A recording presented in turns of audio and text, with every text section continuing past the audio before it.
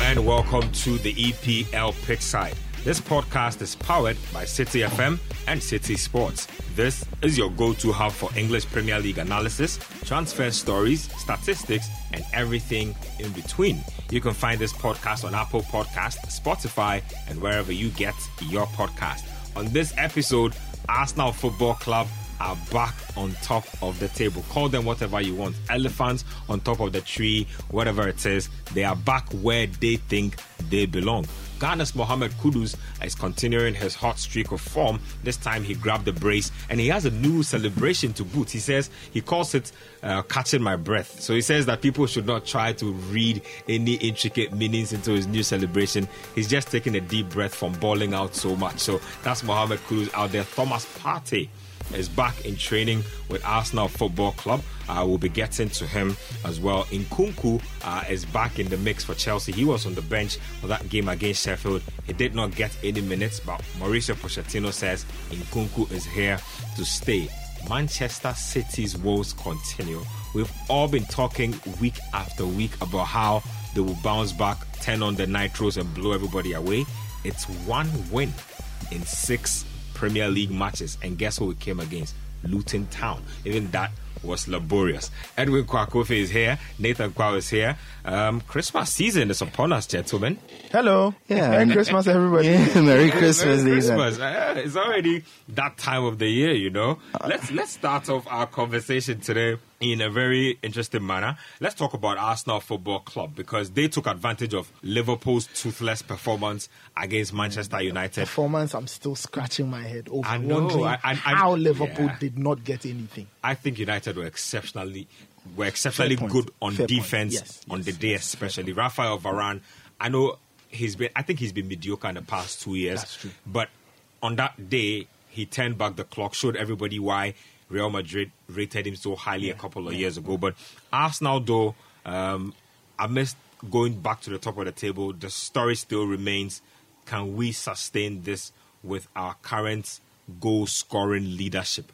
Gabriel Jesus, Edin Nketsia, Martinelli to a point. What's the way forward for the Gunners? The transfer window is almost upon us, so teams will start making moves soon. Teams will make moves. I don't know whether Arsenal, whether or not they need one more forward. I'm not too sure.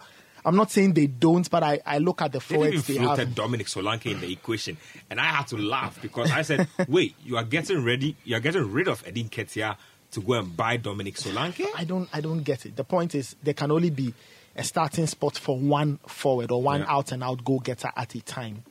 And so Arsenal need to ask themselves that if Gabriel Jesus is not around, what can they do? Look, Edin Nketsia may not light up the world, but I think when you create the chances for Edin Nketsia, he will most likely take a fair number of them. I feel that Mikel Arteta needs to get a lot more out of the others. And when I mean the others, this season Bukayo Saka hasn't really been amongst the goals, maybe because of injury.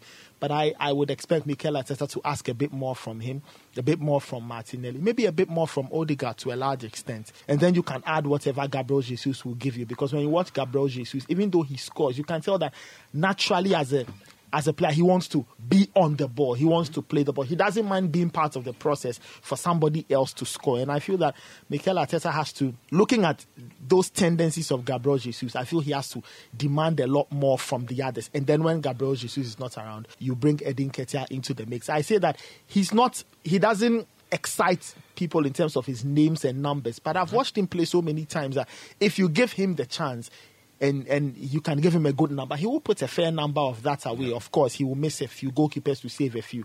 But I don't think he's bad an addition for Arsenal to have. If Arsenal are thinking of getting somebody else, then that person needs to be probably an upgrade on Gabriel Jesus. The price tag that has been floated is even telling you that they don't think he's bad. Yeah, look, if Arsenal are getting a striker, then he must be better than Gabriel Jesus because the numbers will tell you that he does waste a lot of the chances. So if Arsenal are complaining of goal scoring, then they need to get somebody more lethal, right? Somebody more lethal to put the chances away. But is Ivan Toney more lethal? I would say yes, but the point is, do Arsenal want to play with a forward who plays with his back turn to goal? And when you look at the way they play, isn't that different from what they have? And I get it. Yeah. I get it. But the point is that is Ivan Toney an absolutely dominant player physically? where if you say you want something different, what difference? The difference is that now you need somebody you want to hoof the ball to, and then he can, attack either in the air or hold up. If it's holding the ball up, Ivan Toney is very decent at that, very good at that. So I've seen enough with his team currently to believe that he actually can get that done. I just think Arsenal, if I were Arsenal, I'd ride the season out. But like I said, I feel the trick to this really is demanding a lot more from some of the other forwards. And mind you, Kai Havertz has started scoring. It may not be 10 or 20, but you can tell that gradually, it may be baby steps. But I feel that if he still gets into those positions and if he's told what to do, attack the box and get a goal, I feel he can give a return that can complement the others. The problem with Arsenal is this. Can they be consistent in the big encounters? I feel that is where the difference is. They have a big encounter coming. If they can win a lot more of those big encounters and then not drop points, they will be good to go. But I certainly believe that they do have goals spread across. And if Arteta can get the goals out of Odegaard, Saka, Martinelli, Havertz, Gabriel Jesus, and Edwin Nketsia, if these 6 or 7 players can combine to give Arsenal 65, 70 goals this season all across, I think they'll be in a good place at the end of the season. Edwin, I want to pick off a couple of things Nathan said just to hand them to you to speak about too. So first, he says that is Ivan Toney lethal enough for Arsenal to want to go ahead and get him this winter transfer window? Also talks about the possibility of Arsenal riding it out. Do they have that luxury? You look at Liverpool, they look like they have chinks in their armor. You look at Manchester City, they haven't looked this ordinary in quite a while. Won't Arsenal be looking at this and say, well, this is our chance to give this a go? Exactly. A number of good points from Nathan, but I don't think Arsenal can afford to ride out the season. I don't think so. Last season, they were so close that everyone expects them to make a bigger fight of it this time around. And if having a striker, having a goal getter, having someone who can deliver the 15, 20 goals that you get from Salah at Liverpool or a Haaland at Manchester City is absolutely necessary to that title fight. And is Ivan Toney the one to get it for them? He might be. He might very well be, because he definitely has the quality. He can hold up the ball.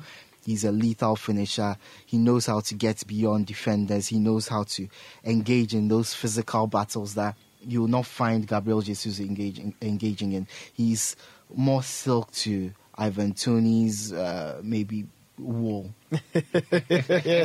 Yeah. So I feel that Arsenal do need to step into the market for a striker. It's unfortunate that of the 2 forwards that they do have is Edwin Nketsia, who is leaving. I feel he's still a good striker on his day. So you would bring Toney in for Nketsia? Yes. If you would ask Arsenal to get rid of Nketsia and then bring Toney in? Absolutely, because I feel Gabriel Jesus offers a lot more in his overall game, and he understands that while he may not score, he can still influence the game through his movements, through his link-up play. And I feel that is what sets him apart from Edwin Nketsia, who, if he doesn't score, it's basically nothing. There's nothing there from him. So Arsenal do need a forward, but as Nathan said, they need more numbers from the other players on the pitch. I feel Odegaard's performances have dipped in recent weeks. I thought he was very impressive in the last game they played against Brighton, but prior to that, I felt that he was not as good as he had been at the start of the season. Saka, as Nathan said, he's had a few good games, but not as good as last season as well. Martinelli, primarily because of injuries, has not been able to kickstart his season as well as we would have wanted. Yeah. And also Trossard on the bench, stop-start for him on the bench in the team. He's never really built up momentum. So they've not been able to get these numbers from the guys they have. I think City have proven that you can win the title without having a 20-goal delivery from one of the squad. Yeah. You can win the title if every single player in your team, every single attacker manages to bring in a few numbers, maybe 10 for each of them. Yeah. You can still make up a good title. Exactly, make up for the slack and get into the title race. So if they can't find someone in the winter transfer window to supplement their goal scoring, I think a lot of the players need to step up, including Kai Havertz. He's scoring a few goals, but I feel at least 10 Premier League goals. I feel he gets into good positions to score more than he does. And if he works a little harder, if he's a little more active in games, he could find himself in even better positions. He has the height to deal with a lot of aerial balls, has the strength as well, and has the technical ability to score those goals. So a lot for Arsenal to deal with. Well, let's just delve into it because we are already at the Riverside. It's the top of the table clash for us this weekend, and the numbers look scarily similar. So both teams, Liverpool have scored 36 goals and considered 15. Arsenal have scored 35 and considered 15. They are separated by 1 point. Yeah, and you've got to go back to the game at Anfield over the weekend. And if you're at Liverpool, you'll be a little concerned because the game that required you to show up and probably give your very best, that was the game where Liverpool, look, in as much as, I remember when I was watching the game, and every time Liverpool attacked, I was very scared they were going to score. But in hindsight, I think United dealt with Liverpool fairly well. They managed to keep them, I won't say at arm's length, but they managed to protect themselves from being, exploited. And Liverpool need to ask themselves a few questions. One, what happens on a day when a player like Dominic Szoboszlai can't find his rhythm? And I think the fact that he couldn't find his rhythm really couldn't give Liverpool a lot. I thought Mo Salah played very well on the creative side. He tried to score a few times. He created a brilliant chance that Liverpool once he really couldn't work, you could tell that he was shocked. moving all over the place. And I really appreciated his playmaking abilities. And I think that is where you've got to think about what are the other threats Liverpool have. You look at Darwin Núñez, and his flaws are well documented. He's a fantastic finisher, but you can tell that when he has to think about the chance, he will not deliver. Núñez is a mystery. He's a very one of those guys you talk about. You start him off the bench, and he makes you look crazy as a manager. You're asking yourself, why is this guy on the bench? You give him full-time minutes, and you ask is this guy even a professional footballer? He's all over the place. So Liverpool will need to be sharp on the day against an Arsenal team. We have seen them go to Chelsea, and even though they were 2 down, they stayed in the game and found their way back. So the quality is there, and Liverpool have to be very, very, very careful as to how they handle Arsenal and what they do. And it's important that players find their rhythm. The challenge for Liverpool is this. Gravenberch, he injured his hamstring. So that's a bit of an issue they need to think about. How do they shape up the midfield? There's so a few issues here. I think they missed McAllister a lot in that game. Edwin, just snap thoughts on Liverpool and what you observed from that United game, what they need to do better against Arsenal. Look, I don't think Liverpool were too bad against United. A goal, and probably everyone will be talking about how brilliant Liverpool were and how poor United were. I thought we need to give credit to how United defended. They approached the game. I think so too. Yeah, they approached the game the way I thought they should as a small team. Defend deep, take advantage of counter-attacking. Better finishing, and they would have won the game. Better finishing, and they could have won the game as well. And that is where I believe that this game might be different, because Arsenal aren't going to approach the game the same way. They aren't going to sit back. They aren't going to defend deep. They see themselves as Liverpool's equal, so they are going to come forward. And it might become an easier game for Liverpool to deal with, because obviously spaces at the back, obviously more chance for Salah to take advantage of the pace of Salah, of Núñez and of Diaz. So there'll be more opportunities for them to take advantage of. All they need to do is score those opportunities. But going forward, that will be the case. But at the back too, they need to deal with Arsenal's threats. Saka, Martinelli, we've talked about them. On their best days, they are some of the world's best players. We saw that in the Champions League, where they absolutely blitzed Lens, was it, in the first half. They can do that to teams. But the thing about Arsenal too is that they can win dirty, and we've seen that a lot of times this season. They don't need to play beautiful football to win games. And Liverpool need to come into this game preparing for every single possibility that Arsenal might, want that physical battle in midfield on the pitch, or want to play some really striking football that can cut through any defense. So it's going to be an interesting game. I'm very much looking forward to it. I think both sides will want the win, because City obviously are not in the best form, and they are away in Saudi Arabia. This is a chance to pull ahead, because we always talk about that run that City could go on, and it's probably coming after the new year. So the further ahead you are, the better chance of I feel like there's maintaining never your enough position. pushing for anybody. Oh yeah, but you see, it's better. It's better to give them a lot more work to do than just be 2 points ahead of them. I Because once Liverpool being 8 points ahead at one point and still it disappeared, poof, and it was gone. But Edwin, just to hop on something Edwin was saying about Arsenal being dirty, I've got to give plaudits to the Declan Rice signing, and I think each and every week you see the kind of dimension he signing gives of Arsenal, the season is going to be tough this time. It's going to be really tough. Not only does he give them legs and energy, but I just love the drive he gives them. Midfield, the fact that he can take the ball, run at teams, press really high, be dirty when you have to. And if Arsenal will find any joy at Anfield, a lot of it or some of it will come down to Declan Rice and how Liverpool deal with him or not. If Liverpool allow him to run roughshod, there's a headache. And so they'll need to figure out how to keep him quiet because he's the player who gives them the most trust in midfield. If he doesn't play, Arsenal will stutter a lot at Anfield. Well, Arsenal Football Club versus Liverpool, that should be a good game. Top of the table class, like I said. Let's move on into Ghanaian territory and let's talk about Mohammed Kudus because he is lighting up the Premier League, and he says that he takes a deep breath every now and then when he scores from all his exploits. You know, it must be hard having to carry the team sometimes. Your back will hurt, your heart is racing. Just take a chill pill. I don't believe that. I don't believe that explanation because after he scores, he basically sprints to the holding. If you know your video games, this is one of those celebrations. I'm sure he picked it up from there. I mean, look, for me, what is even interesting about it is not even just the football, but the overall personality of Mohammed Kudus. In the beginning, we had a guy like Michael Essien.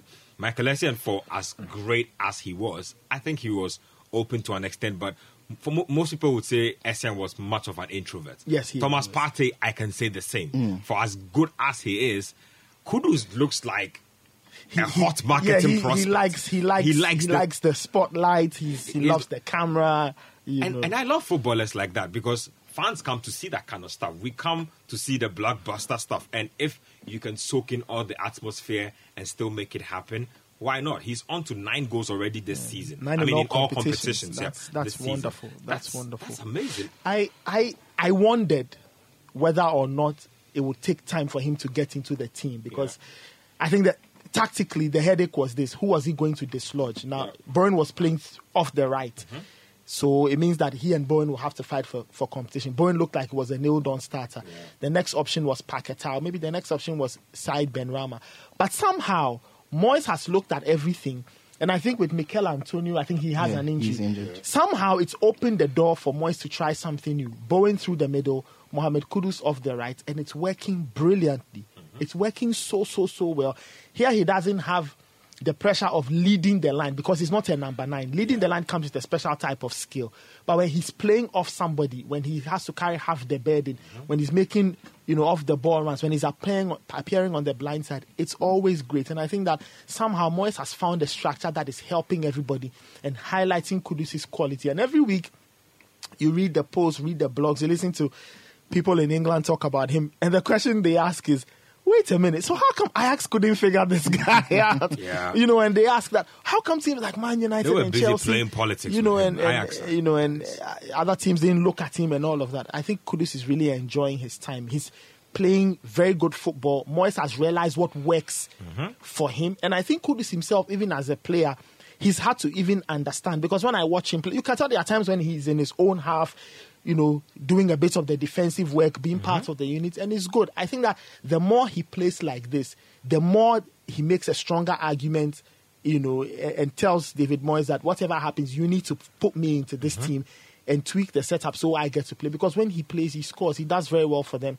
And you look at the combination between he and Lucas Paquetá from over the weekend. I don't know if it's just a one-off, but I get the sense the two of them will try and work out something that's wonderful. And once it starts to click, I think that it will be an absolutely brilliant weapon for West Ham. Look, before I get into Kudus and his footballing ability, we were talking about his star power, and I feel that even though he has the star power, he needs to work on it a little bit more. It's not just about the talent you have on the pitch. When you exude some kind of aura, you look at Jude Bellingham, for example. He's a very good footballer, but then he has this aura around him. That's a superstar. Brands look at you and like, yeah, I want to advertise with that guy. Yes. That's the guy I want on my product. And I maybe people might not agree with me, but when you look at the award ceremonies, these organizers, they like to look at marketable players. The marketable players. Eye candy. The marketable players. So you put yourself up there, ensure that people look at you and immediately they see you are a star.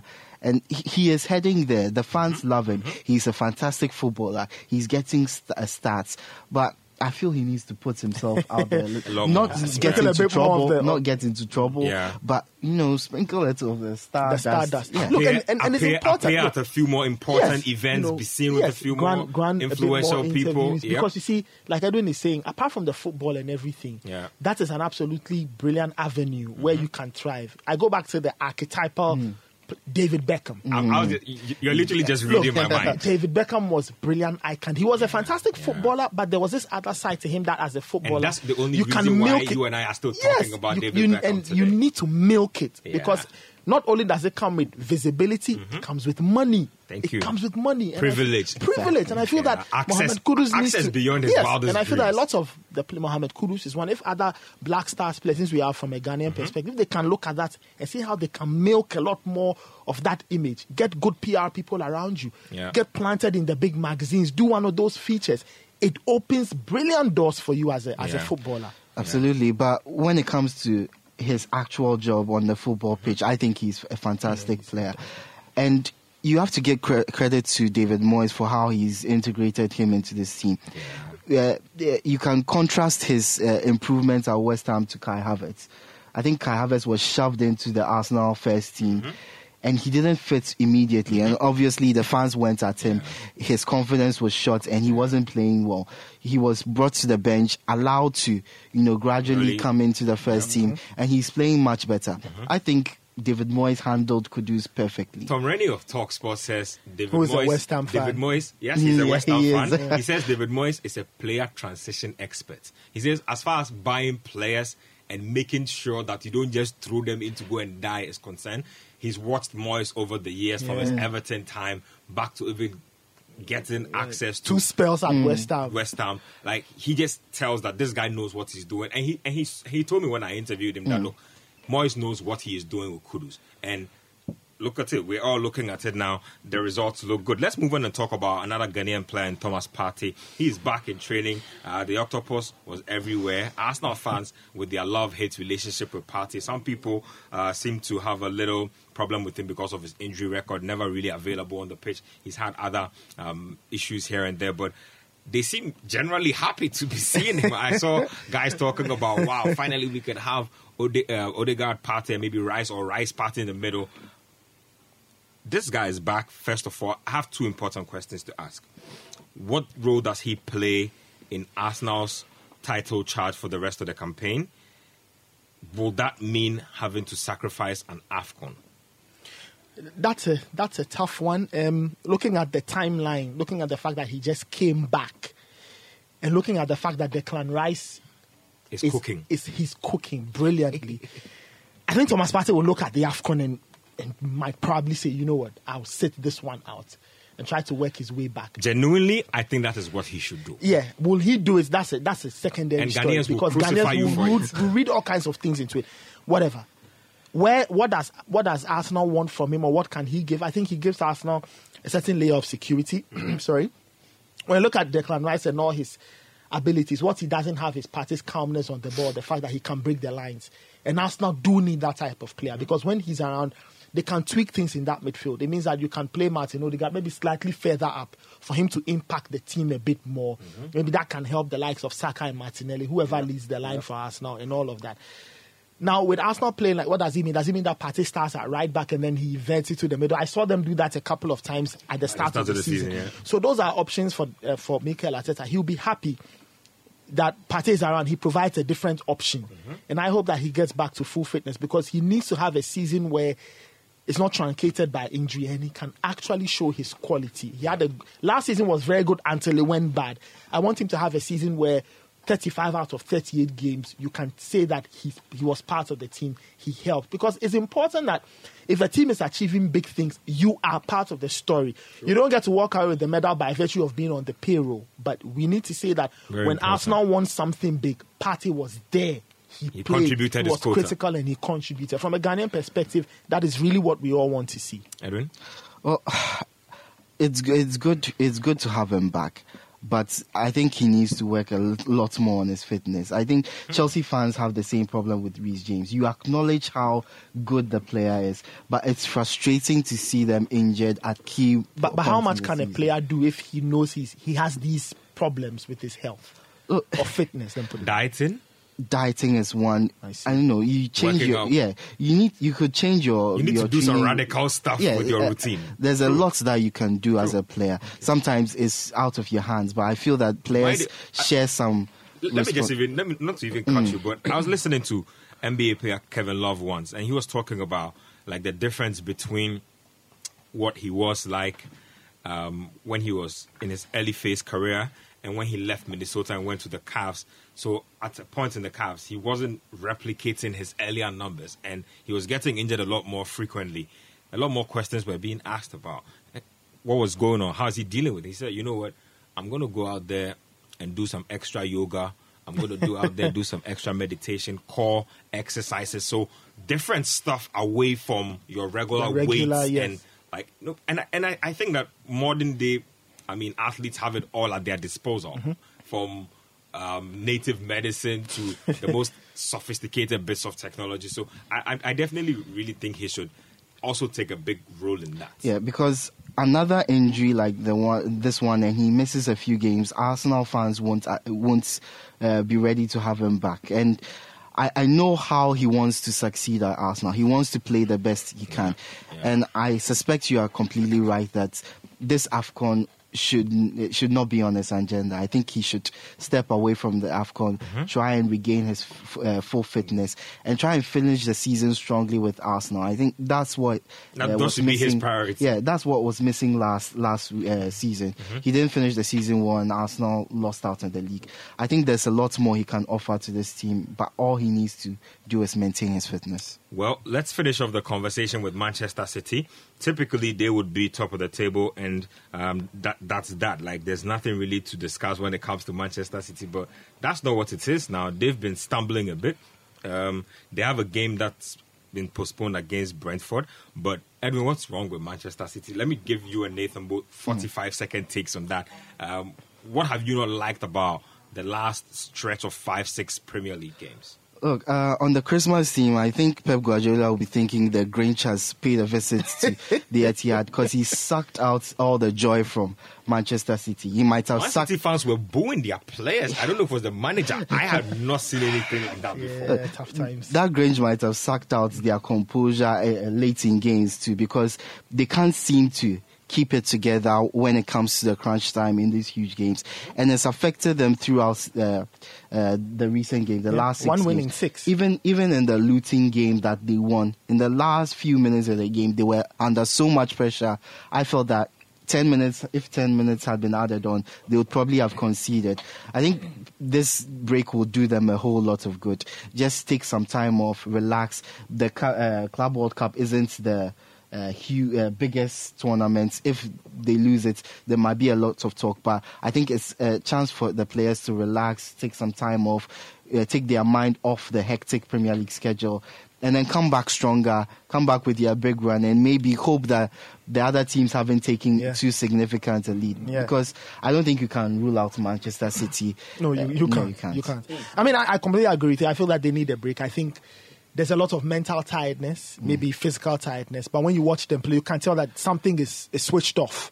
Something is completely switched off. They need to get themselves... I was expecting this period to come earlier than this. Yeah, but it's happened at this time. They will need to recompose themselves and come back stronger, because if not, it will be an uphill task. And the last thing you want is to force yourself through this title run. Once it doesn't come naturally, it won't feel right. So let's see what they do. And I'm sure by the time they come back from Saudi Arabia, they'll be better composed. And then they can start to get things going. What they need, like I said, what they need is just a break, just time away to relax and refocus, and then they'll be back to their best. Of course, the caveat is that they also need everybody firing at a high level. They need Erling Haaland to be fit. But most importantly, that's good. But most importantly, if they could get Julian Alvarez to get back to last season's levels, it will really do them a world of good. Well, the lads say Manchester City need a timeout. Well, we are done out here. And that's all for this episode of the EPL Pitchside. Thank you very much, Nathan. Thank you very much, Edwin. My name is Benjamin Nketsia. You can find this podcast on Apple Podcasts, Spotify, and wherever you get your podcast. Many thanks. Doing the listening.